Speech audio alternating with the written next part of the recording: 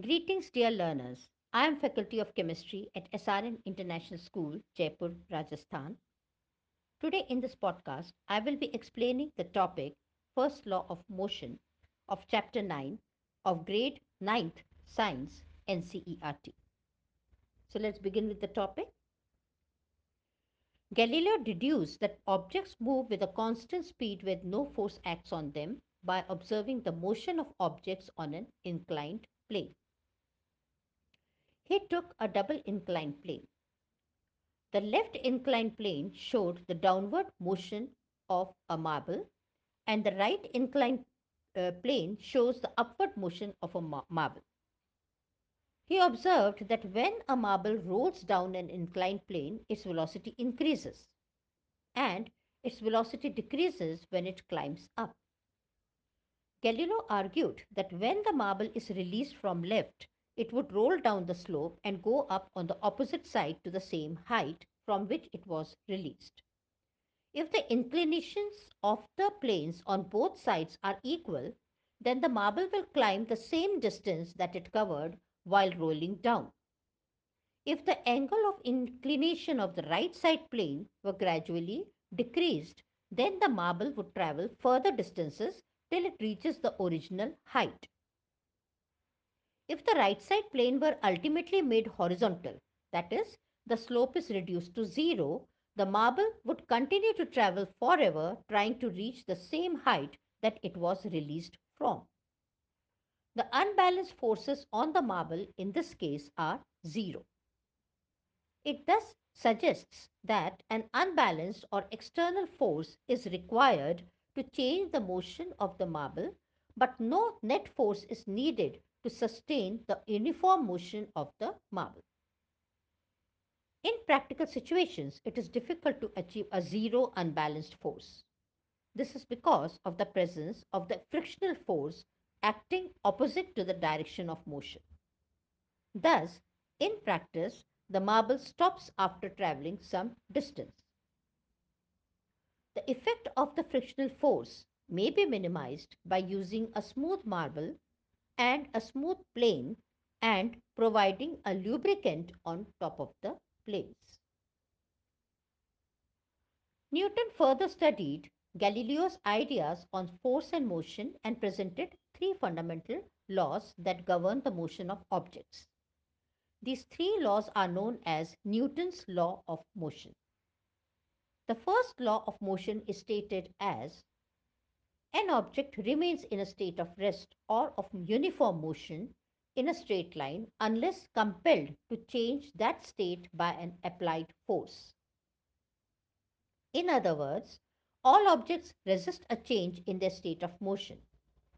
In a qualitative way, the tendency of undisturbed objects to stay at rest or to keep moving with the same velocity is called inertia. This is why the first law of motion is also known as the law of inertia. Certain experiences that we come across while traveling in a motor car can be explained on the basis of the law of inertia. We tend to remain at rest with respect to the seat until the driver applies a braking force to stop the motor car. With the application of brakes, the car slows down, but our body tends to continue in the same state of motion because of its inertia. A sudden application of brakes may thus cause injury to us by impact or collision with the panels in front. Safety belts are worn to prevent such accidents. Safety belts exert a force on our body to make the forward motion slower. Similarly, an opposite experience is encountered when we are standing in a bus and the bus begins to move suddenly. Now we tend to fall backwards. This is because the sudden start of the bus brings motion to the bus as well as to our feet in contact with the floor of the bus. But the rest of our body opposes this motion because of its inertia. When a motor car makes a sharp turn at a high speed, we tend to get thrown to one side. This can again be explained on the basis of the law of inertia. we tend to continue in our straight line motion. When an unbalanced force is applied by the engine to change the direction of motion of the motor car, we slip to one side of the seat due to the inertia of our body.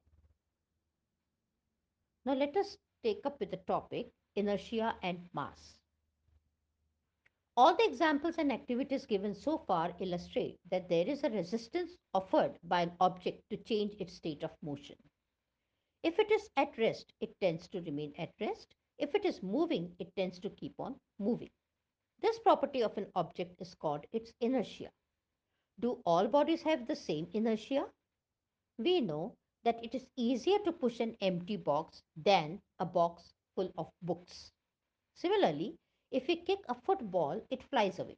But if we kick a stone of the same size with equal force, it hardly moves.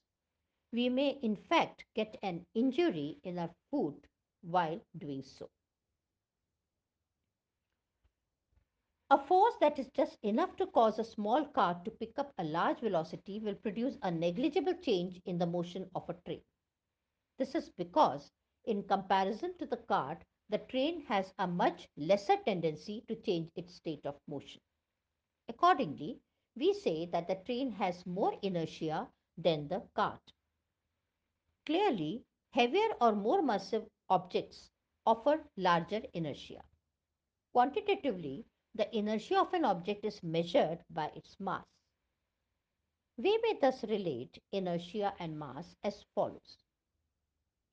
Inertia is the natural tendency of an object to resist a change in its state of motion or of rest.